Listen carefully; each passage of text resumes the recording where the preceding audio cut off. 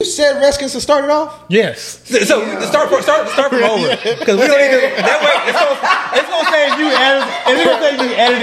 editing issues later on. All right. I hope all of this gets recorded. Okay. We mean no offense when we say the R word. I'm serious. We mean no offense when we say the R word. It is ingrained with us. But that is important. That is important. The fact that we're going back and redoing this out of respect, I think is very important. That's important. That's important. Okay. Let's go. It is important. It is important. Let's go. Bloopers. Washington. Bloopers. I'll take them. Washington football team. Washington football team. Football team. Maroon I can't. team. Can we just say WFT? I ain't saying that. If that doesn't sound more natural than Washington football team. Washington football team. So it's just Washington. Football team. DC. Shit. That's easy for me. That's good. DC. I'm good at taking 4 syllable words and putting them into like literally 1 syllable. Washington football team. I can just stream it. All right, we're good. Let's go. Intro. I said, God, give me a warning. Please take me for the morning, so I leave more disappointments than I ever will appointments. Give a fuck about your feelings, rub it in. This your ointment, can't depend on the oinker. Find your pick in the blanket. This is the First and 15 podcast, the only podcast that's trying to get you paid. I'm here with AB, the 2-time FFPC Football Guys champion from 2019 and 2020, back to back. The champ is here. I don't even know if that's ever been done before, but we got AB here. We also got Dayo the Machine, our dynasty guru, who's here, who has countless. When I say countless, I mean countless league champions. Yeah, man. I want to start off by talking about the news of the week. Antonio Gibson. What does the turf toe mean? How do y'all affect, or how do you guys think about his ADP and the new information that comes out? So I think this is, to answer your question, I think we can kind of think of this very broadly. How do we, take in news, and how does it impact our drafting and our analysis of certain players? So for this specific situation, to me, the news does not really adjust his ADP or my personal rankings of Antonio Gibson really all that much, to be honest. As we've talked about in previous podcasts, I try to avoid sort of kind of having rankings from, 1 to 12, and more so try to focus on having players in certain tiers, because every player sort of kind of has a range of outcomes, and we can really group a lot of players in the same tier. And I think that saves us from having to reach for certain players and being a little bit more comfortable and flexible in our drafting. Right. So in this particular situation, with regards to the turf toe, this injury happened late last season, but he was able to come back. He was somewhat effective. He saw somewhat of a significant workload. And I don't think watching any of those games, we really felt like his turf toe was hindering him in any way. Right. Going into the offseason, going into OTAs, I don't think anyone was thinking of Antonio Gibson's turf toe until this news dropped. And really, what did the news say? He was having a little bit of discomfort. Right. It was lingering a little bit. Right. So I think it's something that we have to consider and take into account, but I don't think it's anything that, for me personally, is really going to address his ADP. Maybe I take him from, being, in a situation where I would normally take, maybe a Najee Harris or an Austin Eckler above him, or maybe take him above those two players, and maybe I move him below those two players. But again, I'm keeping him in the same tier. So if I see Antonio Gibson in the second round, chances are I'm likely going to draft him every single chance I get if he is the last player in that tier, and sometimes even if he's in the middle of that tier. But so Dayo, I want to get to you for a second. How exactly are you addressing Antonio Gibson in this recent news? So I kind of try to put everything in context when it comes to the Gibson situation. Mm-hmm. So, we could look back and see when this injury occurred last year. I want to say week 12 or week 13. And we were kind of talking about this earlier. But he missed like about 3 games, right? And then he came back. I know specifically for week 16 because I know he came back for a fantasy championship week. And obviously he played week 17 and he played in the playoffs. But at that time, you have to keep in mind that the Washington football team, they were still fighting for a playoff spot. Their season wasn't quite over yet. So every game was important at that time, and they were trying to win as many games as possible to try to, sneak into the playoffs however way it would occur. So when Gibson had that turf injury, I remember at that time, every week prior to that, they were like saying he might come back, and then he was out. And then when he did eventually come back week 16, I know you said he had a large workload. It was actually more like 10 carries. I want to say maybe like 4 catches. So he got about 11 to 15 touches. He did okay. I want to say anywhere between like 55 and 80 yards, which is okay. And then the next week he got a little bit more carries, maybe about 16, 17. I don't really recall what he got in the playoff. But it makes me wonder with this news if they weren't in the playoff hunt, would they have even brought him back? And we don't know that. And obviously they didn't use him the way they were using him prior to his injury. I mean, obviously him just coming back, they weren't just going to give him the full workload. But was that more of them easing him back, or was that more of them saying, we know he's not truly healthy, let's not hurt our young rookie running back that we have a future in? So who's to say? One thing I will say is I've heard that they were considering having surgery for his toe that he kind of declined. So that kind of makes me wonder a little bit, is this something that probably does need surgery and he just kind of was avoiding for whatever reason, or is it something they feel like he can kind of get through without surgery? Yeah. Who's to say? I will say, though, a couple days ago on Twitter, I did see clips of him going through practice. And the clips I saw, he was looking fine. He was the first running back in drills. He was doing high steps, going over the pads or whatever. It didn't look hurt. At the time, I didn't even know he had an injury that he was still dealing with. So the news today or yesterday, whenever it came out, was a little bit surprising to me. But I don't know if I really am concerned with him. Yeah, with that news. I think you brought up a good point. It's OTAs. This is early June. He's out there in OTAs. Right. The fact that they have him, doing drills in OTAs means that they probably aren't all that concerned. Correct. So maybe it's something that we want to consider. But again, let's not move him out of completely, move him out of a tier completely. Let's maybe, keep it in the back of our minds. But honestly, really, I'm not adjusting my ADP all that much. And also keep in mind, again, it's all context based. Just 2 or 3 days ago, there was news all over the internet that the Washington football team was going to give him an even bigger workload. Correct. They felt like he was now more prepared. He had a year to kind of get used to the running back position. Remember, at Memphis in college, he was a wide receiver. Yeah. I don't even think he had up to 70 carries in college. Yeah. So him going into the NFL and becoming the full-time running back was like one of the first times he actually had to carry a load like that. So, now that he's in the NFL, they said, okay, now he's gotten used to the running back position. Let's give him a full workload. Yeah. His ADP actually was going to go up a little bit. Now the news he has this injury, you would think his ADP now is going to come down. So it might actually end up being a zero-sum game to some extent. And news like this is tough to fight in the fantasy community in early June, where we are just starved for news. Right. Any little bit of news that comes out, we're going to want to adjust ADPs. But I think we all need to sort of kind of just practice a little bit of, You know what this time period is, the news, what I call it. We need to practice a little bit of patience. All the news that comes out this time is, to me, considered just fluff. It's literally just people trying to get some kind of article out there that people will read and take. And, everybody's hungry for football. Yeah. See, but here's the thing, though. Whenever I see news like that about one player, I tend to think about that news as it reflects on that player, but I also think about the players around him. Mm-hmm. Let's talk about Fitzpatrick and let's talk about T-Mac. How does this news affect the other players around Gibson? Okay, so we've had some. Wait. Hold on. We've had some intense discussions regarding Fitzpatrick specifically, of all players. But I feel disrespected to some extent because he didn't mention my guy.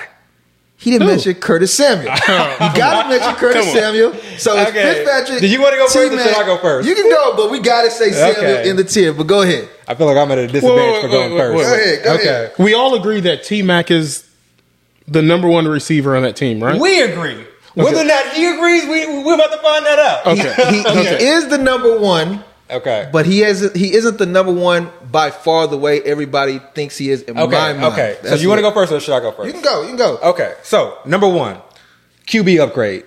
Do you argue against that point? He has a better quarterback compared to last year. Yes. QB upgrade. Significant. Okay. Number two, second year in this offensive scheme. Okay. Correct. I think we more sort of kind of think about that, with regards to QBs, but I think it's important with all skill positions. Right. Okay. Right.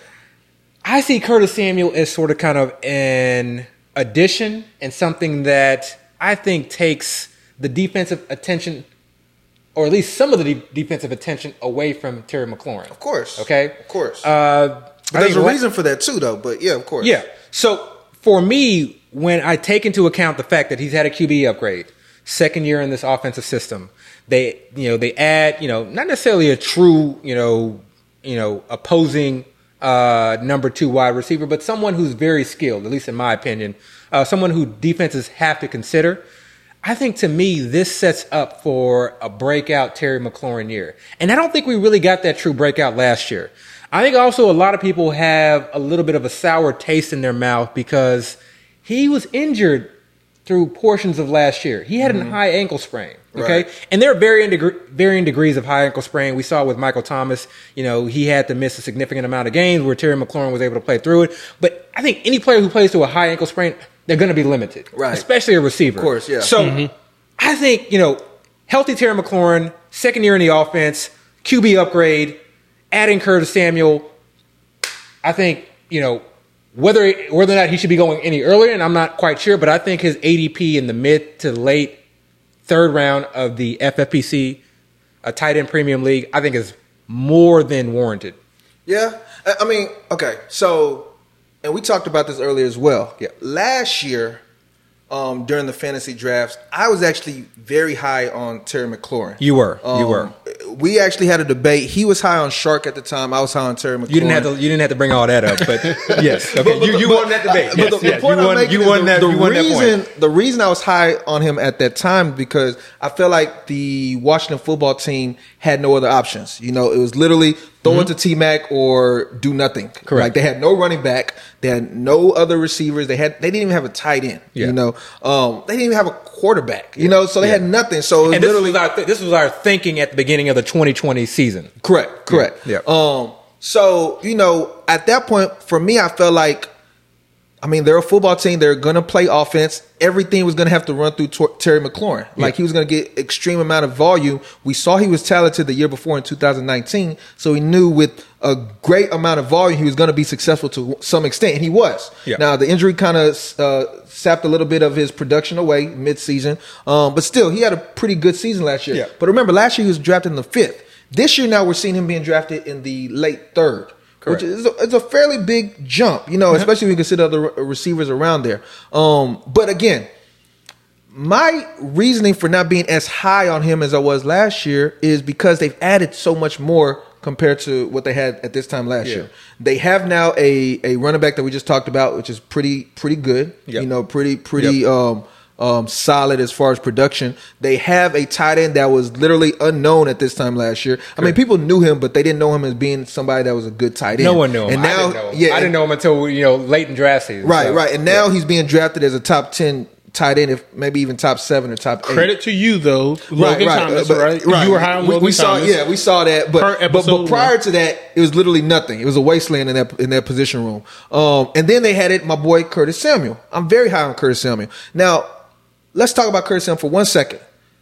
Curtis Samuel was initially drafted by the Panthers, I want to say 4 years ago. Okay? Who was the Panthers coach at that time? Ron Rivera, who's the current coach of the Washington football team. Mm-hmm. In college, he went to Ohio State. He was actually a underclassman that declared for the draft. He was playing ahead of Terry McLaurin at the time. So talent-wise, the people at Ohio State and the NFL evaluators saw Curtis Samuel as the better prospect. Terry McLaurin actually ended up going to the NFL draft the next year as a senior. So he was an older product. I actually think Terry McLaurin is older than Curtis Samuel.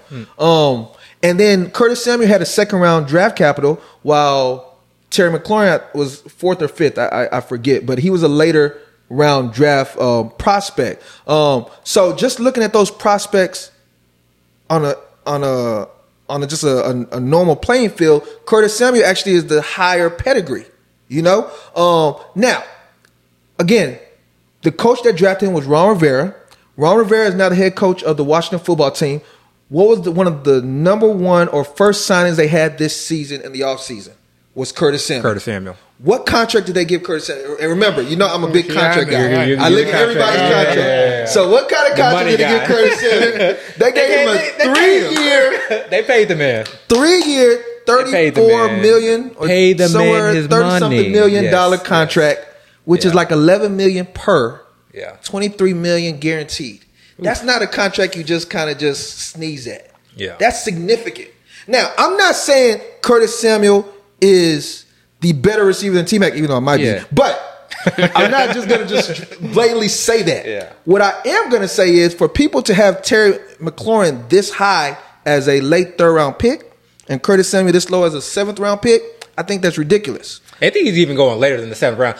He's going way later than the seventh round. So your issue is the gap between the ADP. By far. Okay. By far. I feel like the Washington football team sees those two receivers as literally 1A and 1B. And you can even say T-Mac is 1A. Yeah. But 1B shouldn't be going as far down. So I don't necessarily know that I need to drop Terry McLaurin, but I may need to start considering Curtis Samuel a little bit earlier in draft.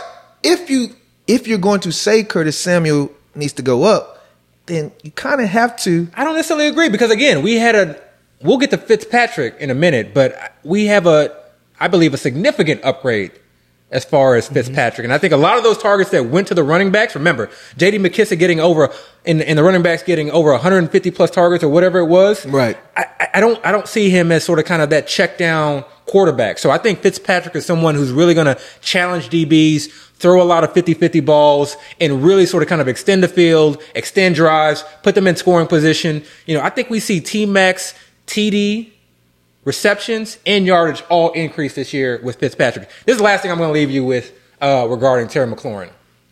For those of you who are drafting in the FFPC, okay, we all know the significant when we're looking at the schedule, when we're looking at, when we want our fantasy players to really excel, that is week 15, 16, and 17, championship week.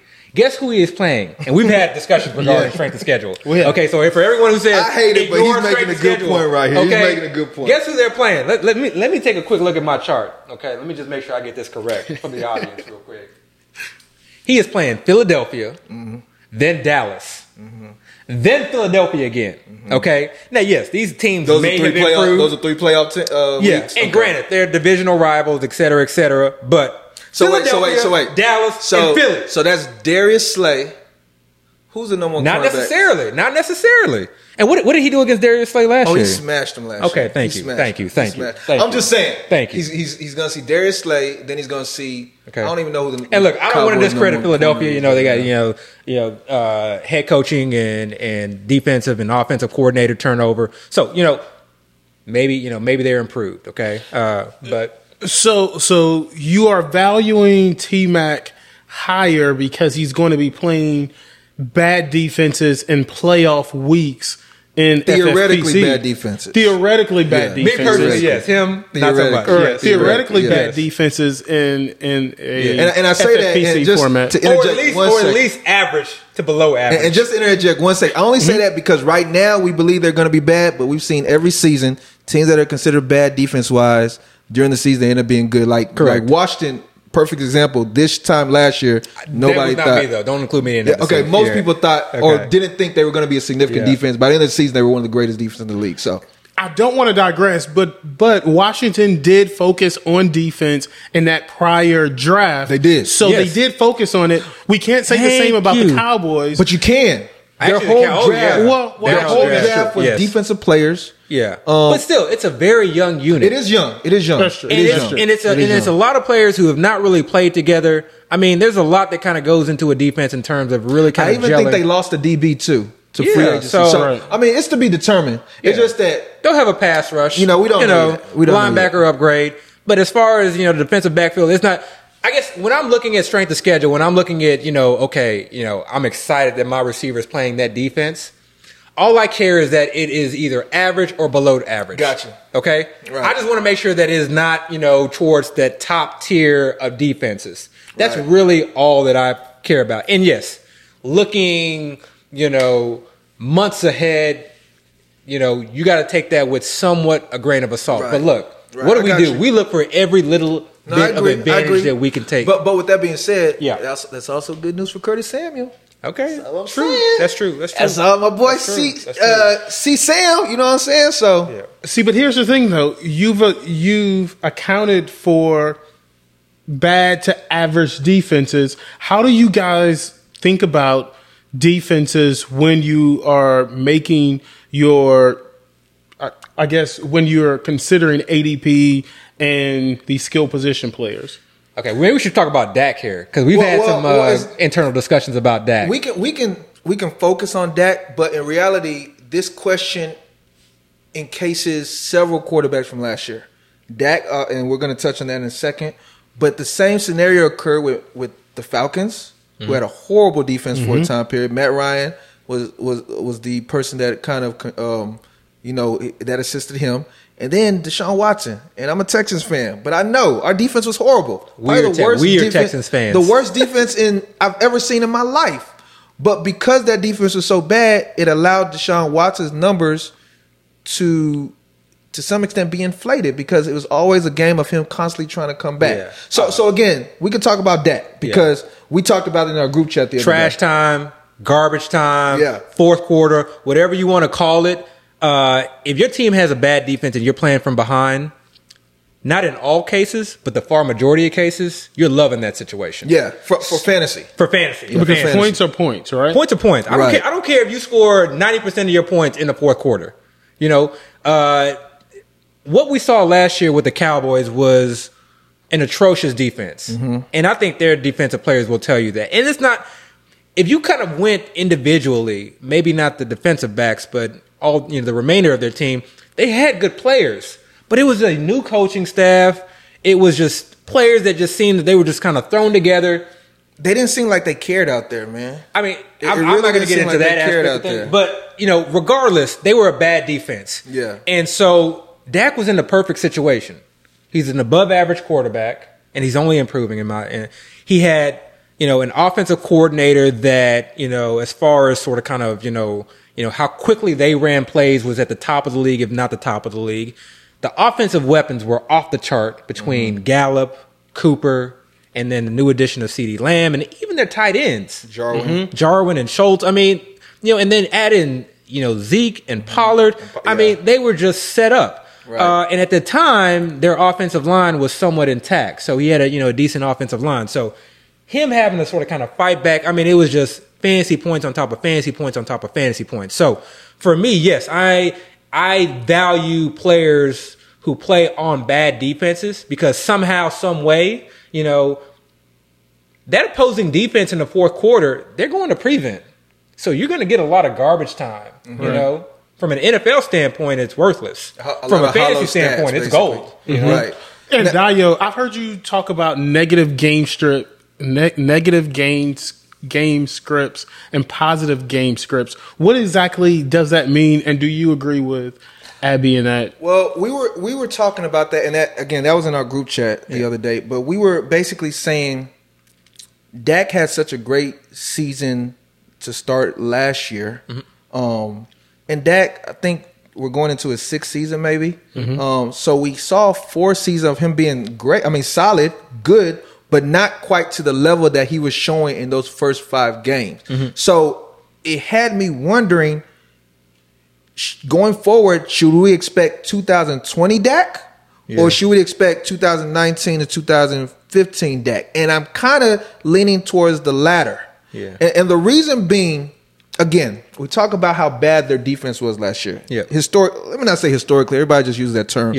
From my eyes, it was historic. Like what the heck is going on? So it was very bad. And again, Dak was constantly coming back. Now, Dak had, I want to say, 3 or 4 games where he was throwing like almost 500 yards. The reason he was throwing all of those yards because he was playing against teams that his defense was allowing the other team to score at will, and he was constantly trying to come back, getting those garbage points. I want to say the teams were Seattle, the Falcons. I don't even remember the third or fourth team, but he was getting like 490 to 500 yards a game. If those games weren't played out the way they were played out, I don't think Dak would have performed anywhere close to that. Because the first game of the season, I want to say he threw maybe about 200 to 300 yards. And I think that game was pretty close. I think they still lost, but it was still pretty close. So I think that's actually the Dak that we were going to actually see majority of the season if their defense was respectable to some extent. Now, fast forward to now, Dallas has literally revamped their defense. I'm not saying they're better. I'm not saying they're good. They got to be better. They just changed the whole defense. Can't get worse. I want to say their whole draft class was defensive players, kind of like what the Panthers did. I think of one, maybe. Okay. Semi from Stanford, receiver. Yeah. Davis Mills, receiver. But other than that, every one of their draft picks was defensive players. Their first pick was Micah Parsons, who some people consider the top linebacker in the draft. Yep. Took a corner with the second round pick. Diggs, I think. Trevor Diggs in the second round. So they basically were kind of went into the draft saying we need to improve this. Yeah. I want to say they might have picked up a free agent or two. I don't know. I know they're looking at Malik Hooker, who's a safety from the Colts, who's a great player. Injuries kind of sapped him. Yeah. But if that defense is better, then I don't see a situation where Dak is trying to come back as much as he was last year. I hear you. 100% I hear you. Dallas's defense will be better. Will they be at the elite? I doubt it. Okay. Will they be significantly above average? That's kind of a hedge. Significantly above average? I doubt it. At best, I see them as average. Okay. You're still talking about very young corners and DBs. Okay. Maybe improved linebacker group. Should have a significant pass rush. But for the most part, we're not expecting them to be a shutdown defense. Right. So when I look at Dak, okay, number one, like we talked about, okay, we don't dislike players. We dislike ADPs. Right. And that's like the most of the fantasy community. That's a very well-coined phrase, and I think most of us ascribe to that. So where I see Dak going right now in FFPC, tight end premium league, is at points in the 6th round. Okay. Right. Okay. Now I remember what got us on this now. So maybe sometimes late in the 5th. So I think this, for us to kind of get some context to this discussion, we were talking about Dak, kind of being at the bottom of that, upper tier. The bottom of that second tier. Yeah. And we'll, later podcasts, we'll get into sort of kind of how we rank these guys. But I think most people kind of have Mahomes. I don't think any of us are taking Mahomes. Okay. We kind of see that as, okay, QBs are maybe starting to go now. Right. Then people maybe have Josh Allen. We were both high on we were both high on Lamar Jackson, so we love getting Lamar Jackson in the 5th and 6th for us is really nice. I want to say that's the first tier right there. Yeah. And then right after that, see, I have Dak, and I'm super high on Kyler. Kyler may be my favorite quarterback of this year, and again, we'll get into that on later podcasts. But what I guess what I'm saying with Dak is if I'm getting him at the end of that tier, in the end of the 6th round, I'm happy with that. I don't think that his defense is going to be good enough to where he's going to be, where he's going to see a significant amount of regression in passing yards and in passing TDs. He still runs. Okay, we still can bet on a few rushing TDs. Okay, even though that's very variable. Let's speak on that for a second. Yeah. Now, because now I remember our conversation. I was actually saying that I'm concerned he might not run as much because of the injury. That and what's my thing? Contracts. I remember last year he was fighting for a contract, right? Yeah. He had been franchised, right? Yeah. So he was basically trying to show Jerry Jones, because remember at that time Jerry Jones was trying to basically lowball him on the deal. So he was fighting for a deal. I think he came into the season like, I'm going to do whatever it takes to prove I am valuable or worthy of the type of contract Deshaun Watson just got. And Patrick, remember, Deshaun Watson and Patrick Mahomes got paid last year. Right. And Dak should have probably gotten paid before both of them because he's older than both of them. So I think he went into the season saying, whatever it takes, I'm going to show out. Now that they paid him, now as a front office and a coaching staff, wouldn't you be like, you know what? We paid this guy all this money. Dak, if you're watching this podcast, I completely 100% with all my heart disagree with this guy sitting to the right of me. But now that we paid him all this money, do we want him running that much and kind of? That is very situation dependent. We've seen plenty of guys get paid and still ball out. Mahomes. No, I still think he's going to ball out. Watson. I just don't know if he's going to run as much. That's really I think he's going to do what his instincts tell him to do. If he sees a situation where he wants to, and I think just for the audience specifically, no concerns with his injury whatsoever. Okay. Yeah, no, I'm not concerned. No concerns with his injury whatsoever. So that's not even in the realm of possibility. He's speaking specifically and solely on the contract issue. Just investment in a player. I think that's something that you can only determine after the fact. So I think in most of those situations, we just got to see what the player does. But I think most players are really all about winning I personally believe. And then if they show me otherwise, then we'll sort of kind of, readdress it. All right. So no concern with Dak's injury. No. Last week we talked about Saquon. No concern with his injuries. I mean, are you guys concerned about? Wait. Okay. No. Let's talk about it. So, should we say let's no talk about concern? it. Yeah. So I think the context of of where Saquon was brought up in the last pod. I didn't watch the last pod. I'm not gonna be honest. Okay, you did a great job editing. I've heard. Thank you. So I'm really relying on you. But no, seriously, I think at least in my mind, the way that I was sort of kind of bringing up Saquon in context of the discussion was that I felt like a value pick. I felt people were discounting the injury, right? And I felt that he was a potential league winner. Okay, so whether he starts off week 1 and 2 on a limited basis, to me is almost something I am not putting very, very much weight in. Right. We never, or at least I don't think we argued in terms of drafting him 1, 2, 3 overall. I wanted the value in getting him 7th, 8th, 9th, where he was sort of kind of falling. Mm-hmm. And so I think it's more of a situation where let him fall to you, okay? There's no reason to reach for him 1, 2. You have very healthy players there in terms of, CMC and Dalvin Cook. Me personally, though, I still kind of drafting him like 3, 4, 5. Because kind of like what he was saying, he might start the season a little bit slow. Yeah.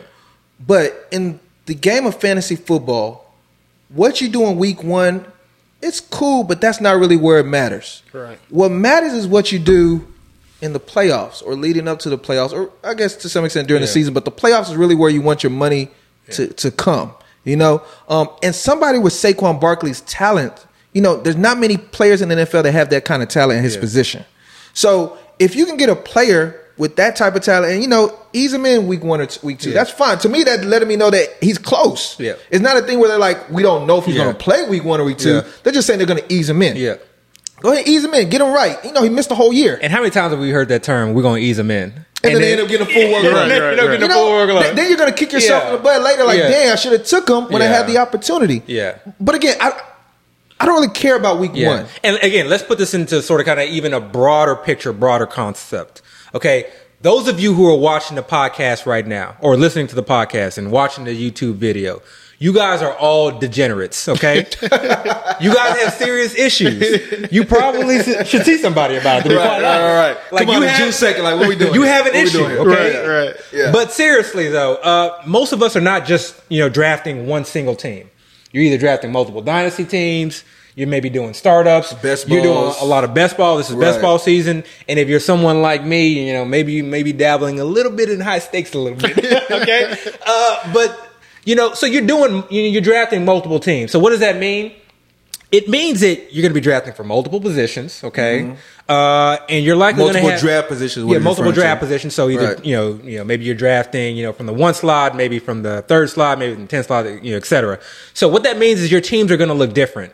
So don't reach for Saquon with the 1st or 2nd pick or even the 3rd pick. You don't have to. You don't have to. Right. If you're going to be doing multiple drafts, just wait till he falls to you. I love to just sit in drafts and just watch stuff fall into my lap. That's one of my favorite things. It's like watching somebody go ahead of me that I would never draft and then another player just falling into my lap. Right. Now that player may not pan out, but at least in my mind at that time, I'm very happy. Yeah. I'm going to value him. So let Saquon fall to you. And that's and that's just sort of kind of a philosophy that you should have with drafting. Make the draft pay for allowing value to fall from you. Do you know what's interesting about this concept? Yeah. Warren Buffett has value-based investing.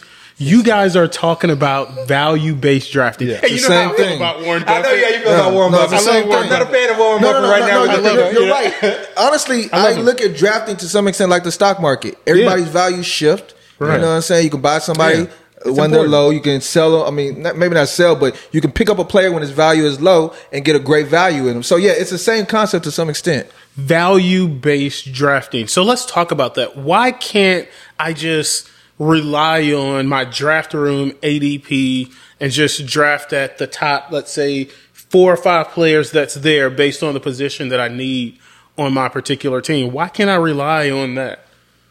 So I think, so we got to be specific about format, okay? And that's definitely something that I think some of the viewers have, as far as some of the critiques and comments, which we welcome. We want feedback. We want to improve.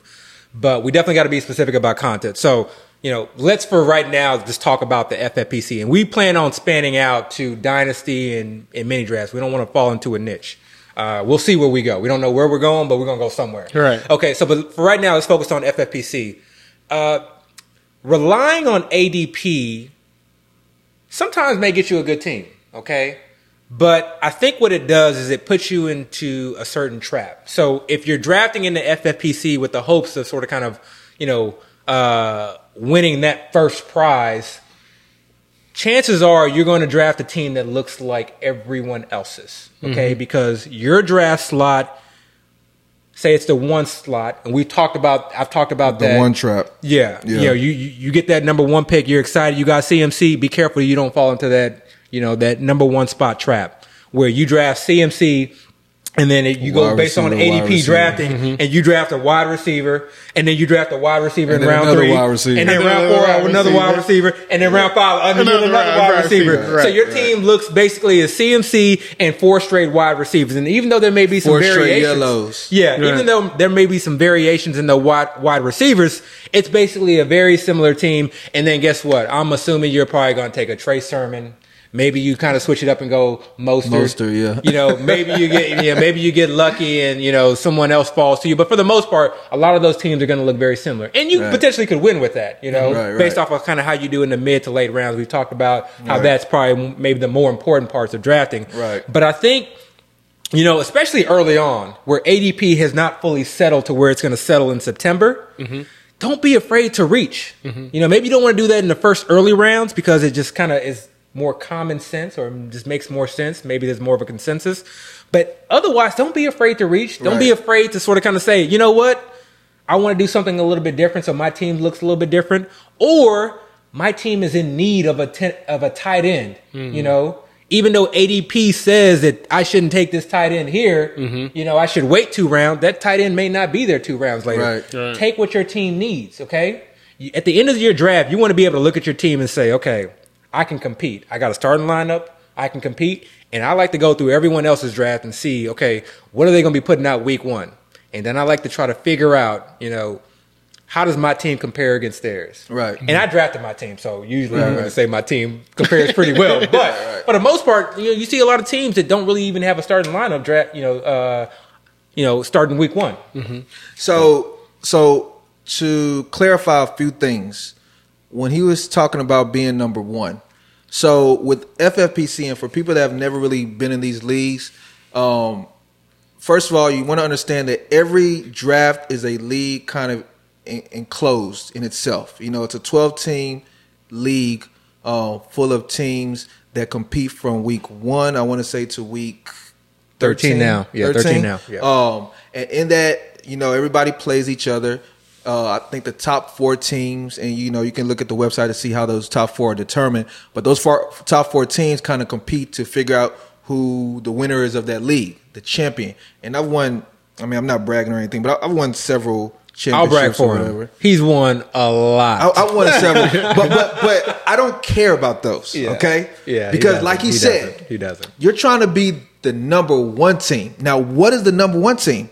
So after this, again, week 13. Playoff within your league, the top 2 teams go into this large tournament where all the other top 2 seeds from all the other leagues, and there's hundreds, maybe thousands of leagues. Thousands. They all go into one big tournament, and again, they kind of got this formula to figure out how everything's kind of situated. But then out of all those teams, the number 1 person is determined. And this guy right here has won it the last 2 years, so I'm a little jealous of him. So me winning these little league champions, I say little, I guess it's a significant accomplishment. It's hard to win a league. Look, there are a lot of great players in the FFPC. It is really hard to win a league.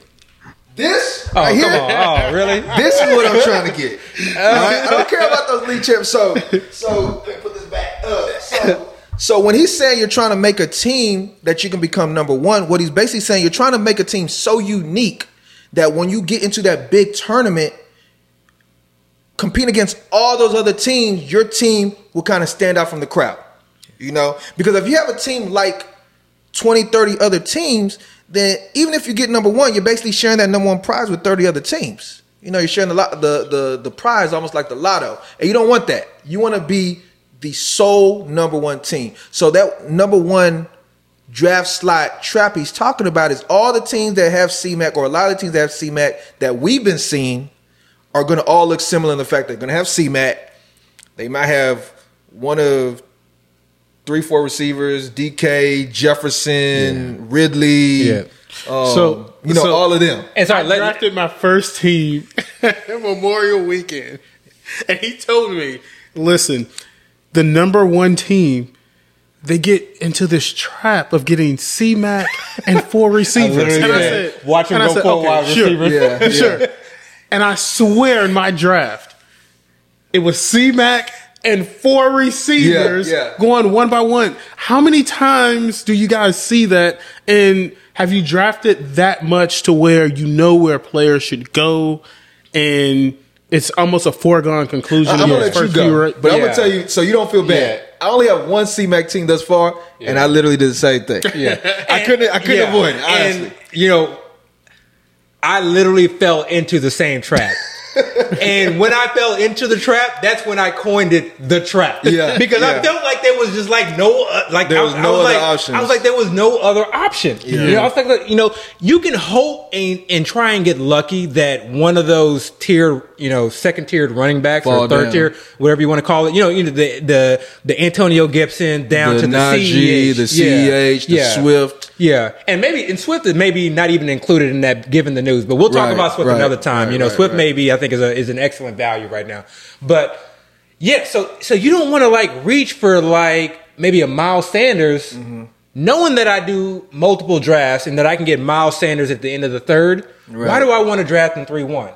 Now you can kind of go with the idea that, okay, say Miles Sanders breaks out, I had that number one pick. How many people are actually reaching for Miles Sanders? That's where it's sort of kind of that, but you know, that might be a good thing though. That would make your team a little unique. And I will tell you, some people may be able to win like that, and there are multiple ways you can win. That is not my mode of drafting. Right. I think for me, I want the value. So I don't want to like reach that far ahead. Right. If it's a few picks, I feel like that to me is sort of kind of my limit. Knowing that I'm going to be able to do multiple drafts, I feel like I would rather wait on that end. But that mindset is literally why the trap occurs. Yeah. Because once you get to that point, it is true. Literally the only running backs you see that you can choose from is the Swift, like you just said, which is kind of falling off for good reason. Yeah. The Miles Sanders, who was never really even touched, or J.K.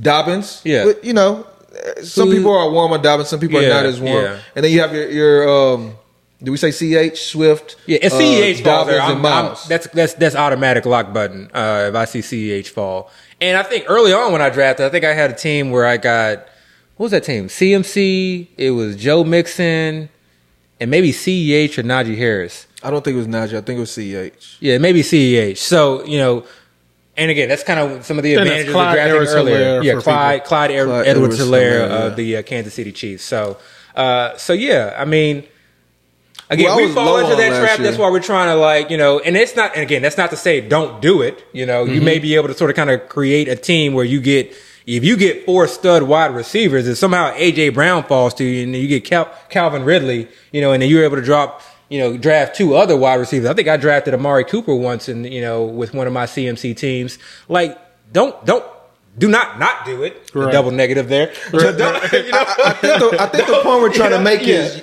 understand that it is a trap. Your team is going to look probably similar to other teams, and just be okay with that. Yeah. You know, or if you're going to be unique, you know you're either losing value or you just were lucky enough to have somebody fall to you. And that's one of the biggest advantages, I think, for me in terms of being able to do multiple drafts and seeing multiple draft boards. We said it last pod. We love to study drafts. All day long. You know, we study it like we're getting ready to take a test. Yeah. So for us, you know, if you're not someone who drafts a lot, I mean, I would probably recommend, you know, checking out a site like Fantasy Mojo, who I think does a great job of sort of kind of, you know, having available ADP for the FFPC format. But I think that allows you to sort of kind of have a good sense, okay, what's going to be available to me in the 3rd and 4th round before I start my draft. Right. So that way, if you're drafting CMC and you see CEH is there, but you may not necessarily be as high on CEH, but you know you're someone who wants to have a strong running back too, looking at that ADP data, you may be able to look and see, oh man, when it comes to me around 4 or 5, you know, running back is looking kind of slim. And if you're not comfortable with some of the running backs in that area, you may want to, like I said, it's not necessarily reaching, but it's doing what's best for your team at that particular time. And just a little bit of advice, and we can move on after this, but just a little advice. If you want to try to kind of like you're saying, practice or kind of see what it's like, FFPC offers best balls for like $35, correct, which is very, very cheap. And those ADPs actually tend to be very similar to the football guys and main event ADPs. So you can jump in those, just kind of just get a feel of the water, see how people are falling down the boards if you're just kind of trying to kind of get an idea of how ADPs are. But yeah, so definitely if you're not able to see boards. So we can't go 2 weeks without talking about, personally, our hometown team, the Houston Texans. How are you guys addressing the Houston Texans, the Deshaun Watson saga, and everything, or I should say the lack thereof, pieces around him? How are you guys addressing the Texans? Okay, so I don't know that we can necessarily talk about Deshaun Watson. Number one, that situation is very much about him. That situation is very much in flux. There's not really much to say. People know what's kind of out there. Yeah, they know. And this is only our 2nd or 3rd pod. I don't necessarily know that we want to kind of get... It's a story that hasn't been totally written yet. So, you know. But I don't necessarily know that we want to kind of get Rusty Harden, as the resident lawyer on the podcast, Rusty Harden is a great attorney, and I'm going to let him work. Let's talk about football instead of talking about... Okay, there you go. There you go. From the legal back. Oh, you can give the legal expert. Okay, let's hold up on that. Okay, let's not even talk to Deshaun Watson. Okay, I think, so we both kind of wanted to talk about this topic. At some point, And we have had internal discussions regarding the Houston Texans, okay? And I'm going to play a little bit devil's advocate. He's definitely been on the pro Texan side from a standpoint of they're not going to be as bad as everyone has said they were going to be. Made them out to be. Right. And I think it's all stemmed from that Peter King SI article where he basically said we're going to be worse, I think, than our franchise team. 0-17. Yeah, I mean, just like historically underdogs bad. every game. Historically bad. Yeah. And expansion team type, Prior to all of that, and prior to sort of kind of what I've kind of, heard from the fantasy community since then, I was kind of leaning towards us being very, very bad. But I think I also, too, have to stick up for our Houston Texans team, okay? This is an NFL football team. They have NFL players, okay? Let's not forget that. And so I don't take down notes and, kind of have bullet points very often. But I took some down for this particular topic today. Okay. So the first thing that I want to do is are we going to be that podcast, though? Are we going to be homers? Are we going to be homers? I can talk about Texas all day long. Okay, I can literally do one podcast by myself on Texas. About y'all, but I'm coming from a very non-biased standpoint, understanding that I'm a Texans fan. I'm biased. But this.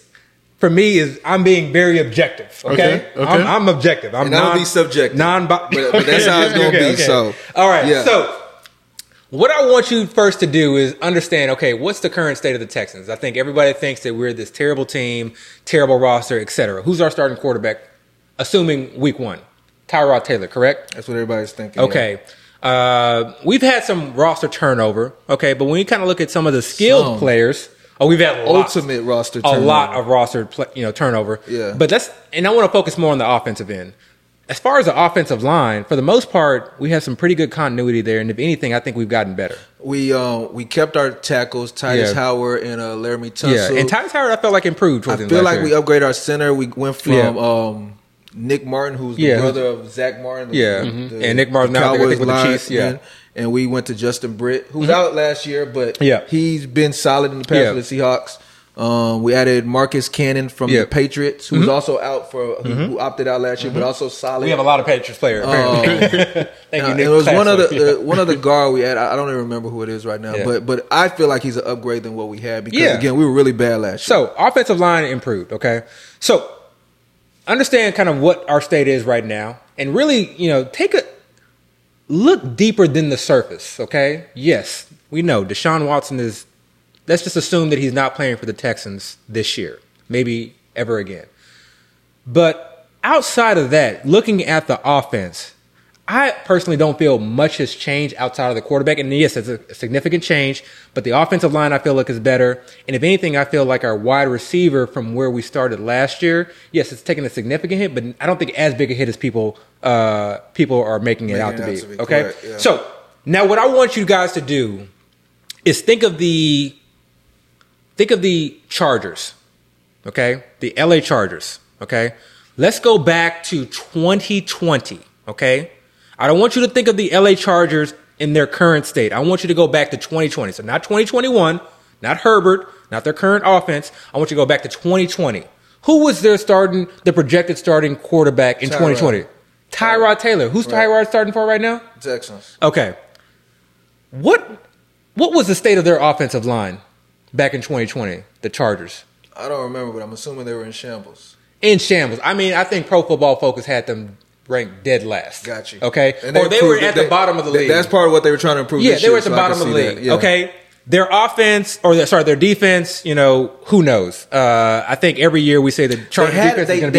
They were going to be a great defense. Derwin got hurt, I love Derwin James. He got hurt. What happens every year with the Chargers? They get hurt. Yeah, they got some kind of curse or something. I don't know. Training staff, who knows? Yeah. Whatever. But if we look at that offense, and let's look at their offensive coordinator, who I think was a rookie offensive coordinator at that time. I want to say, maybe fact check me on that. But their head coach, was it Pep Hamilton? I don't know, because Pep Hamilton, maybe not. I might be misspeaking. So their head coach, okay, and I don't want to speak bad on the head coach, Anthony Lynn. Yeah, I don't want to speak bad on Anthony Lynn, but I think from a standpoint of okay, do we consider him an offensive genius or, sort of kind of top half or top tier of the league when it comes to offense? I think the answer is probably not, right? Mm-hmm. So they had Austin Eckler. They had Keenan Allen. Okay. But outside of that, I mean, Mike Williams is a deep threat, runs a lot of 9 routes, contested catches, but, really isn't offering much more than that. Hunter Henry, who couldn't never stay healthy. Hunter Henry could never stay healthy. Like, what was their offense back then that was so much better than the Houston Texans offense now? Let's get to the Houston Texans now, okay? Tyrod, same quarterback as back then. We'll get to David Johnson, but we were drafting Austin Eckler 2nd round last year, okay? We were drafting Keenan Allen probably in the 4th or 5th, okay? And he balled out, but people just, shit on Brandon Cooks like he's nothing. He's had like 4 straight 1,000-yard seasons, or maybe 5. 80+ reception yard seasons. Yeah. Okay, most of us play in PPR formats. Right. Put some respect on his name. Right. Damian Lillard type. 80+ receptions. Okay, 1,000+ yards, and I think he even scored 6 TDs last year. He not only I think offered pretty good consistency, being able to confidently start him in your lineup week to week. Right. But also offered upside, I believe. Okay? Right. Then let's look at the rest of our receiving corps. Okay? We have Kiki Kuti. Let's not forget. Okay? When wide receivers went down with the Houston Texans, who was the first person people added on waivers? Kiki. Okay? Yeah. Kiki was always at the top of the waiver wire ad list. Okay? And people had great things to say about it. Remember, the knock against him was not necessarily that he played bad, but that Bill O'Brien wasn't giving him opportunity. Right. And when he was given the opportunity last year, guess what? He played very well. Correct. Okay? Let's go to Randall Cobb, okay, our slot receiver. Historically, Randall Cobb has been a very good player. Yes, he's older, okay? He had some injuries last year. And can we count on him for a full 17 games? Probably not. Right. But he's still there, okay? Right. Now let's get to our, I think the FFPC's one of their favorite late round wide receiver sleepers. The rookie? The rookie. I'll let you speak on the rookie. I mean, Nico Collins. I mean, I play a lot of Dynasty, so I was aware of Nico prior to the draft. I was higher on him. Let me not say more than consensus, but I was just high on him in general because he was a different type of receiver than the other receivers in the draft. a lot of the receivers in the draft were smaller type guys this season for whatever reason. And he was the one that actually had the big body type, almost like the Plaxico Burress, can go up and get it. Maybe not top end speed or anything like that, but contested catches, he was always there, able to make it. So I was definitely a lot higher on him. He played for Michigan, who historically Michigan has not really been a great aerial attack. They haven't really shown receivers to put up great numbers, but they've had some receivers come into the league that have been to some extent respectable. Last year they had Peoples-Jones.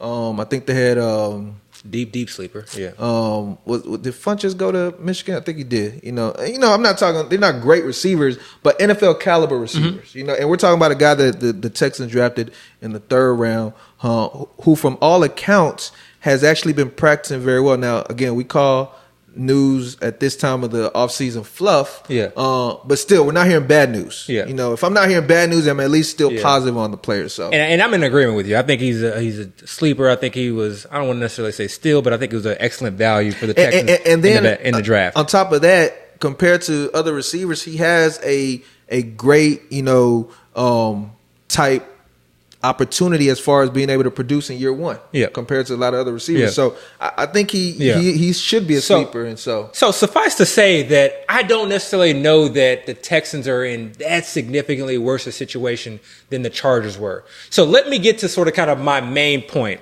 Okay. I think some of the Texans skilled players are criminally being drafted well below they should be in a number of drafts. Okay. And specifically, I want to talk about Brandon Cooks, who we've kind of touched on, as well as David Johnson. Okay, I know we probably lost about good 65% they've turned us off of our followers. They've turned us off already. When I brought up we're going to get these words out, though. We're going to get these words out. Hey, somebody's going to listen. Maybe it's our moms. That's about it, but somebody's going to listen. Oh, man. So, okay, Brandon Cooks, first of all. Okay, I think he's going in the 8th, 9th round. I think I've seen him in the 10th round in some leagues. Again, this guy, yes, granted, it was with Watson, but this guy had an 80-plus reception, over 1,100 yards, and 6 TDs. And he's done it multiple times. Granted, yes, it's been with Watson. It's been with Brady. It's been with Drew Brees. But it's also been with Jared Goff. Where's Jared Goff right now? Great. He had the Exodus. They basically, they paid him to leave. Like, go away and take this money Imagine with if you. your job paid you just to leave. Yeah. Okay. So, and again, I'm not a Jared Goff hater, but that's basically what that situation was. So, Fuller is gone. You were looking at a number 1 wide receiver. Okay. Should you draft him in every league? No. But say you go robust RB. Say you're just hitting value. And you love your draft. You start off your draft, you get Saquon. You come back, you get Antonio Gibson. CEH falls to you in the 3rd. Carson falls to you. And you're like, I love this start. I am set at running backs. But now I got to homer some of these other positions. You should be eyeing and targeting Brandon Cooks. Could he not pan out? Maybe. Okay. I think it's overblown, with regards to his injury history, because he's played a significant amount of games. He barely missed. He really hasn't missed that many games. Yeah. So I think his injury history is overblown. And again, you're getting him in the 8th, 9th, 10th round sometimes. So Brandon Cooks, remember that name again. You don't have to draft him everywhere, but just know what he's done. Go back and look at his game stats. I think you'll be very surprised. Now let's get to the hot topic, David Johnson. Okay? And I think when most fantasy analysts talk about Houston Texans, and maybe rightfully so, they say, pretend like they don't even exist. Okay? We don't want anybody from David Johnson. We've seen all the Twitter memes. They say just cross the Texans. They cross it out. I mean, I've seen some of the gifs related to how you feel when you're getting ready to draft David Johnson. I'm not going to lie. I personally have laughed. They are very funny. Twitter is undefeated. Okay? Right. Twitter is undefeated. Right. I mean, people are extremely creative. But go back and look at the game logs. Okay. And we're not a stats person. We're not solely, okay, let's look at the statistics and then, have all of our analysis focused in on that. But I encourage everyone, just go back and look at the game logs. Okay. Look at the amount of touches they got. Look at the amount of receptions they got. Look at the amount of targets they got. That information is helpful to put that player in context. And then look at when their production was. To end the season, I think he had 3 straight 20-plus point PPR games. He was killing it. He really was. 20-plus point PPR games. Yeah. So for me, David Johnson, when I see him in the 9th and 10th round, close to lock button. Yeah. And again, it's dependent on the type of team. But if you have one of those CMC teams, you drafted 4 straight wide receivers, you may need to be looking at drafting David Johnson in the 8th round. And let me tell you, this is not drafting David Johnson with the idea that he's going to help me in the fantasy playoffs. Because yes, he's an older running back. Maybe he doesn't make it through the entire season. We added Phillip Lindsay. We added Mark Ingram. Mark Ingram, I don't want to completely disregard. I know that's definitely not your approach. I tend to do that a little bit too often, but I think he's sort of kind of reached the end of the rope. I think he's sort of kind of, break glass if you need it. Phillip Lindsay is not a third down back to me. He can't pass protect. He's not very great, in the passing game. So, and then we saw the recent addition of Rex Burkhead, which is really going to depress David Johnson's value, which I think is going to make him more value. But Rex Burkhead is old. He's injury prone. And I think personally, he may not even make the roster given the contract. The highest paid running back on the roster is David Johnson. Correct. David Burkhead may just be a special teams guy. He's played special teams in the past. So, we've seen this GM bring in a lot of old Patriots players. And I think he's trying to set sort of kind of a new tone. Okay. Right. And even though I think there's no general direction and I'm not very happy with our franchise right now, I'll let you kind of speak on that, afterwards. But I think David Johnson, has enough potential to where it's unlikely that they will cut him. And if you're drafting someone like a Trey Sermon, say you start off CMC, 4 wide receivers, and you're looking for your next running back, and you say Trey Sermon's right there. I love the upside, and we've talked about the San Francisco schedule.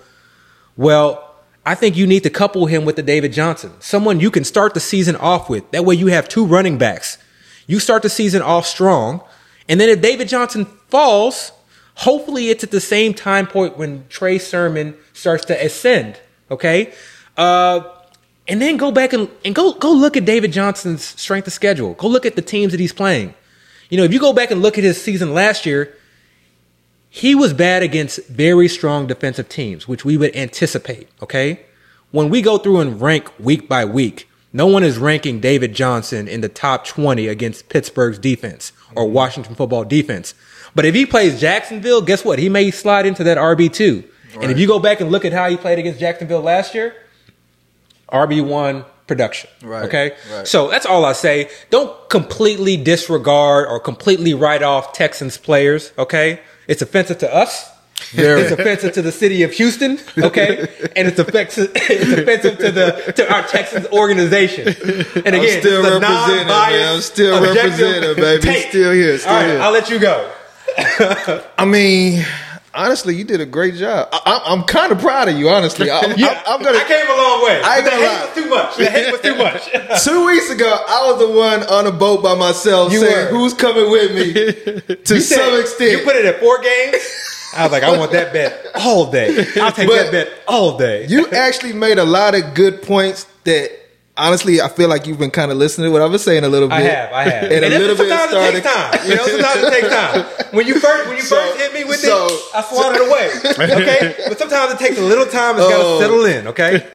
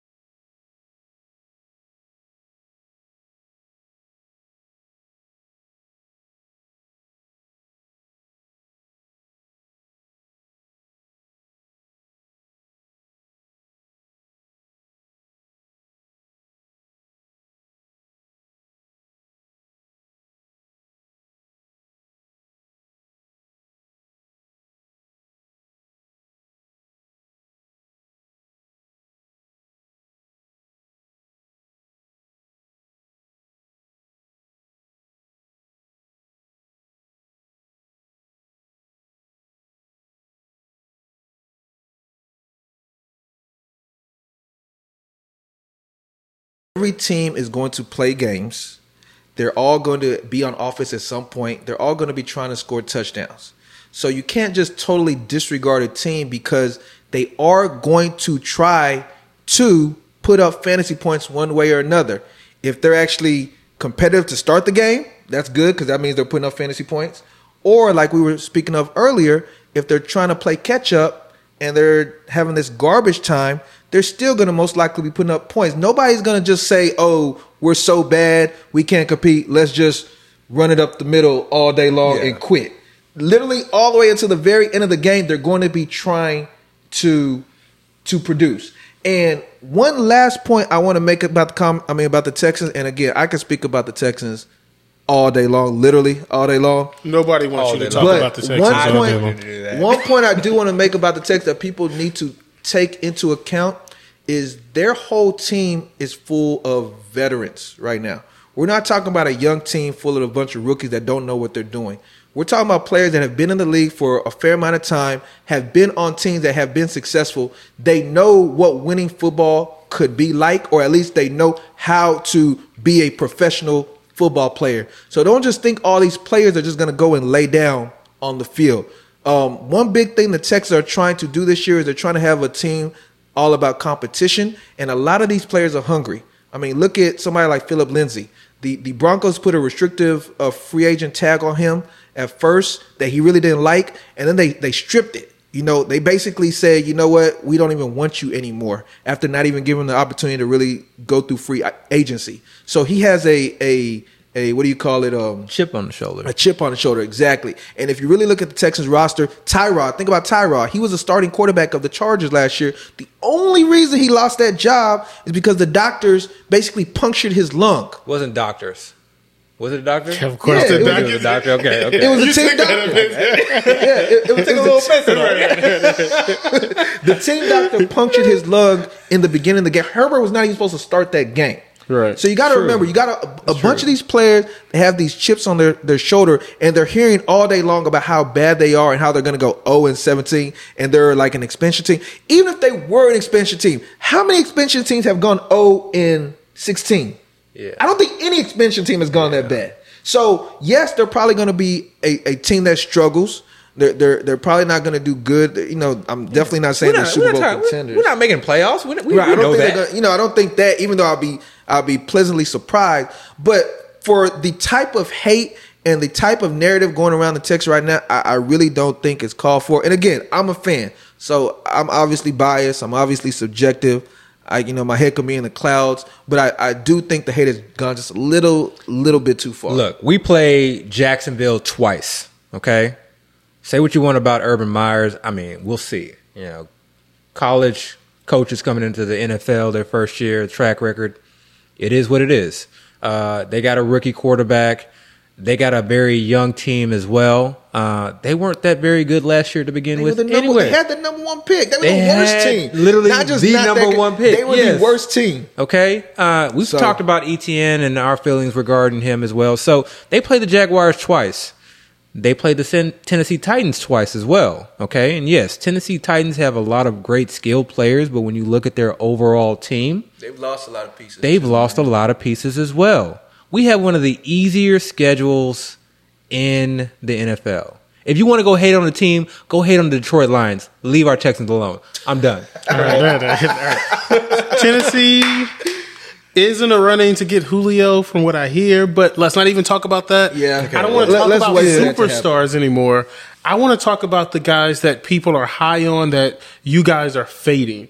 You guys are drafting a lot. What are you seeing about like some of these players that the average drafter is high on, but you personally are fading? Okay, let me start because I know everybody wants to hear about the champs choices. So I want, before y'all kind of mute me or silence me, I'm gonna say mine.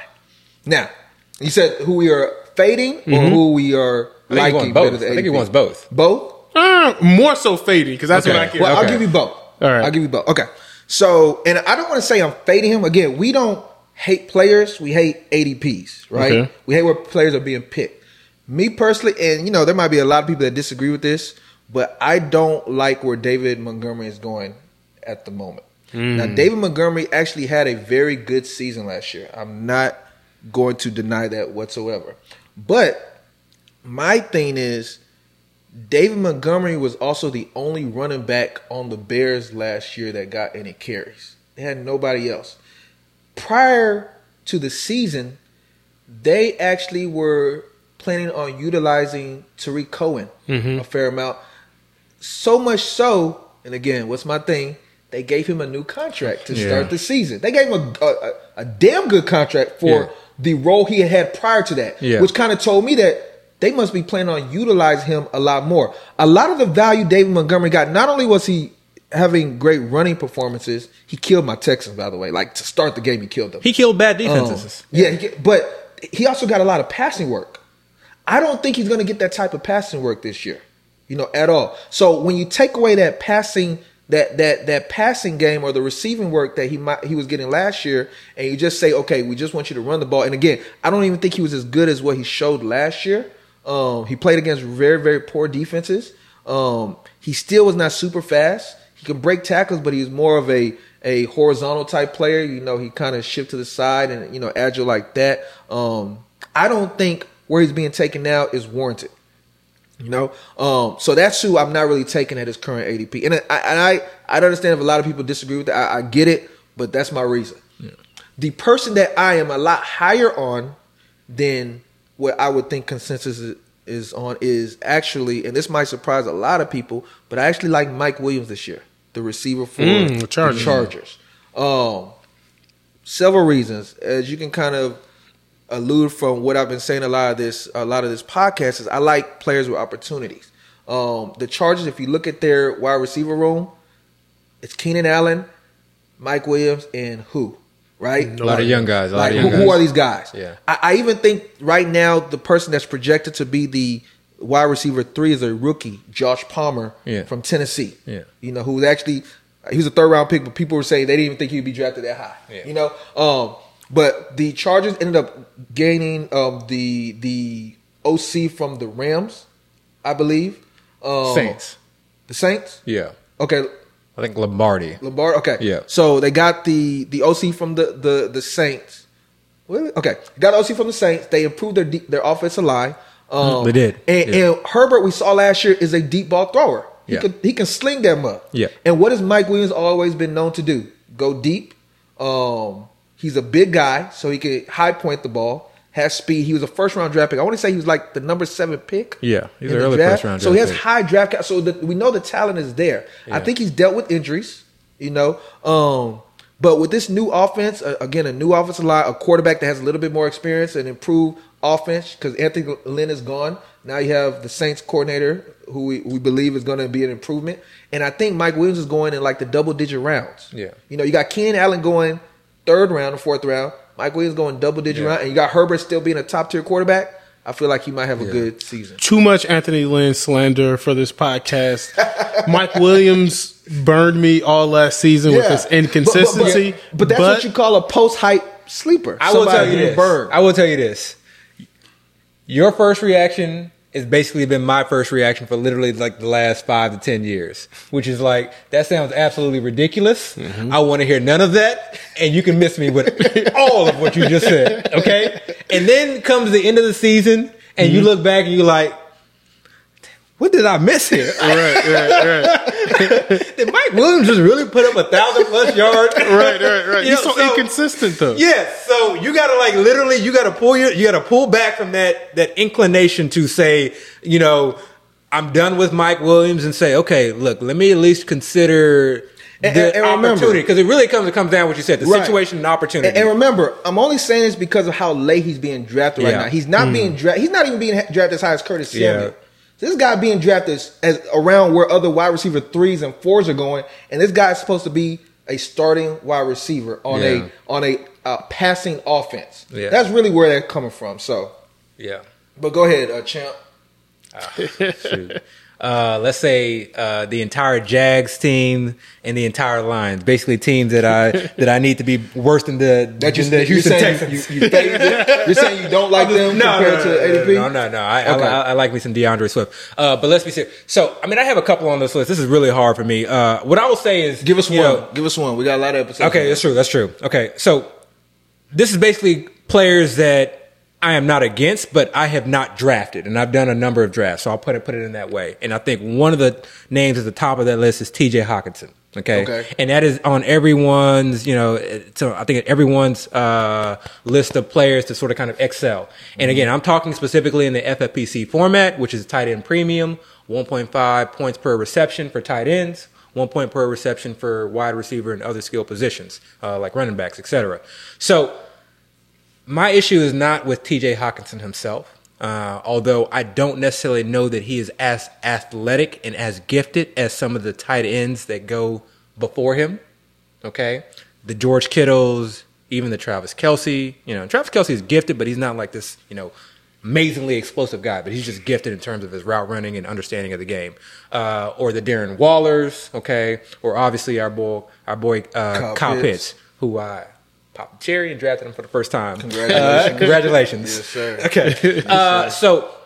But T.J. Hockenson, I'm seeing him go in the 4th round.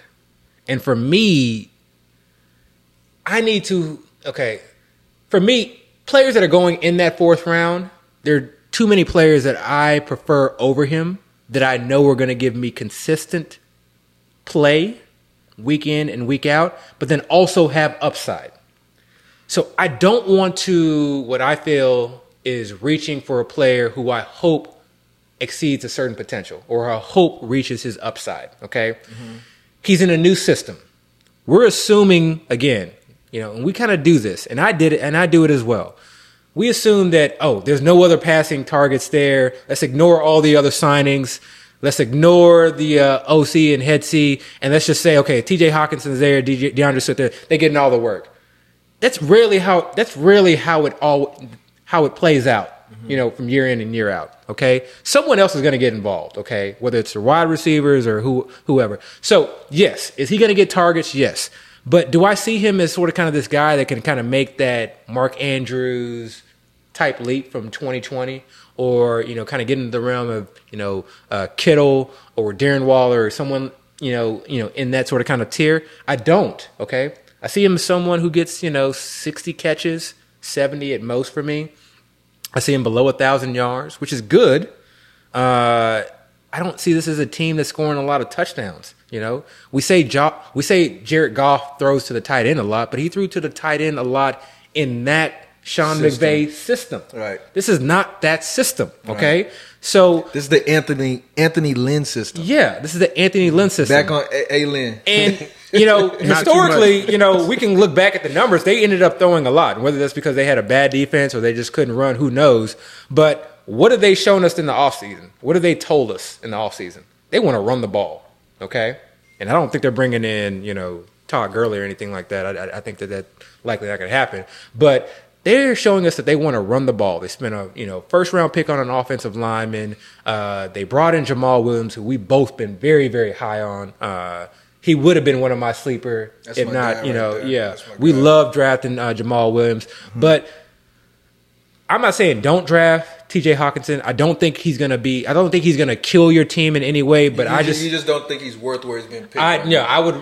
There's too many players that I would rather have over T.J. Hockenson. So that's a guy that, at least at this point, I have not drafted. And that may change, but at least at this point, I'm not there yet. All right. Well, champ. What about who are you high on? Sleeper. Okay. Yeah. The sleeper that I really want to give out, they won't let me give out. Yeah, y'all blame them.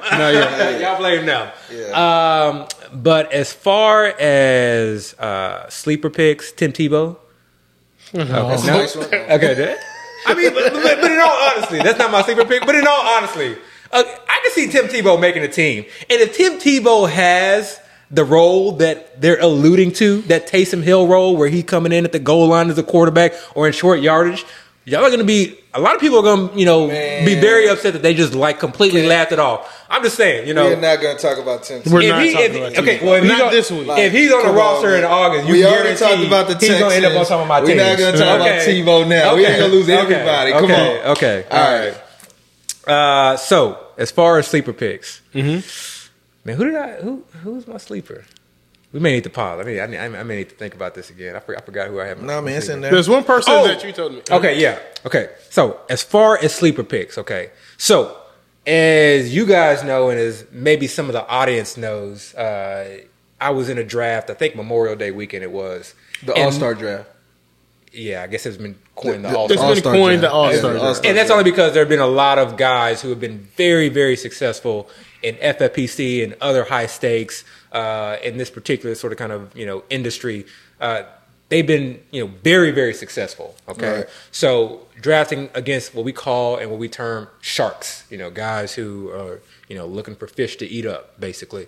So this was you guys want to call it a star-studded draft based on who we were kind of drafting against or who I was drafting against. And so it was a tough draft for him. It was very, very tough. But I got to say, I was very, very happy with my final team. Okay. When I look back at my final team, I thought I got a lot of value. I thought I was able to take advantage of a lot of, in a lot of rounds, and kind of anticipated certain things, when it kind of came to how early to draft the quarterback. But there was one specific part of the draft towards the later rounds that I was very, very unhappy with. And that's because I missed out on who is my personal sleeper pick. And that was Tua. The quarterback from the Miami Dolphins. And that's Dorsey's dude too. Yes. The reason that I love Tua is he just fits the mold of that guy who, like, everything kind of comes together. And at the end of the year, you look back and you say, all the signs were there. Mm-hmm. Why didn't I just kind of click the button, the draft button? So I think if you're drafting best balls and you're drafting FFPC, strongly look at Tua. Mm-hmm. And I'm someone who likes to draft, 2 QBs if I'm not getting Mahomes or Lamar Jackson or Josh Allen or Kyler Murray. Everyone else, basically, I want to draft two QBs, okay?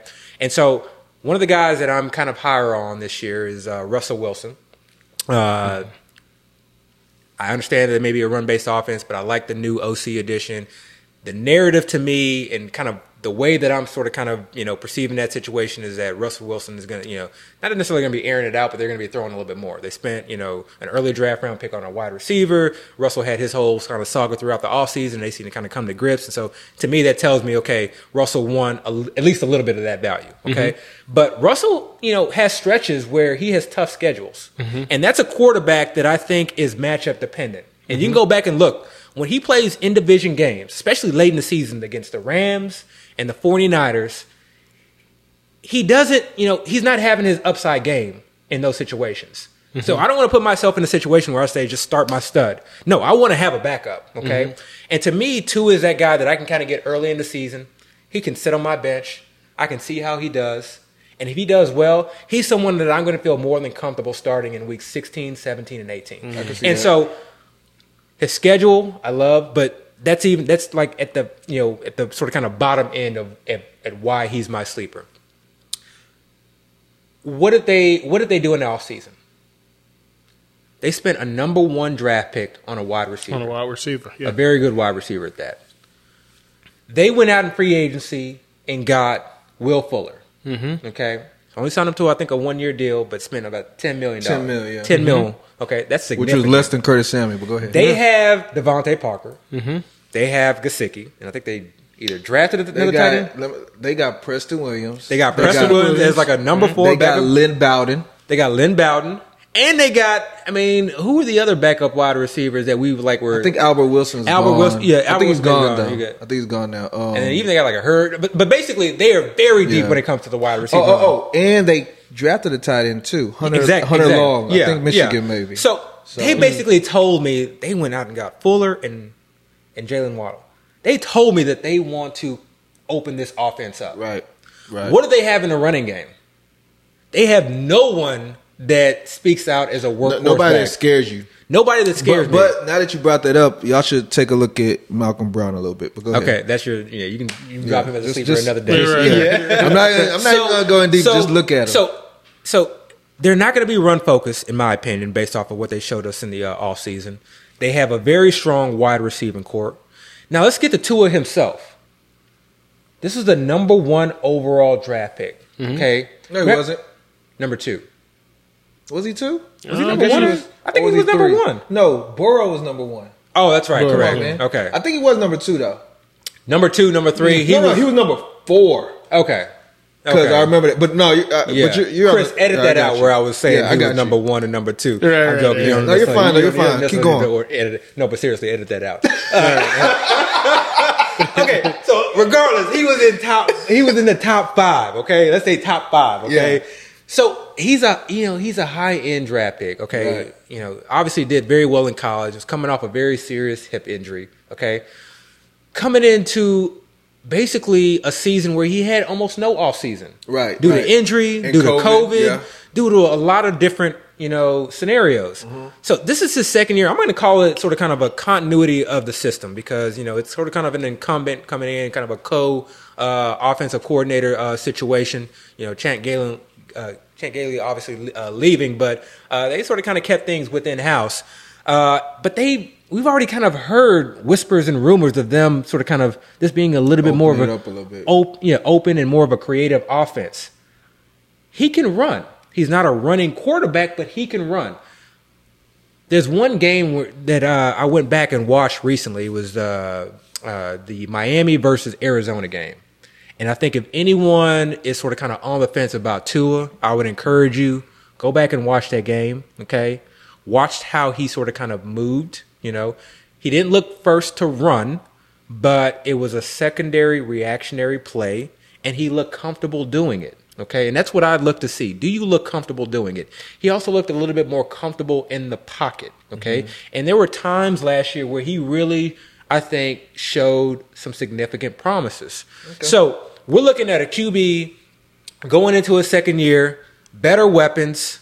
Again, second year in the offense. He's not looking at a terrible schedule, high draft capital. What else more do you want for someone who could potentially break out and someone who could run? Okay, maybe he's not full Konami code, but he's semi Konami code. Okay, so Tua is my guy. Long-winded answer, my sleeper. It's funny when you said Tua, the first thing that came to my mind was Russell Wilson. For some reason, Tua gives me all of the Russell Wilson feels. I like that comp. I like that comp. He gives me all of the Russell Wilson feels. But that's the end of the episode this week. This is First and 15. I'm Chris Henderson, the original Chris. AB, Dayo. That's it for this week.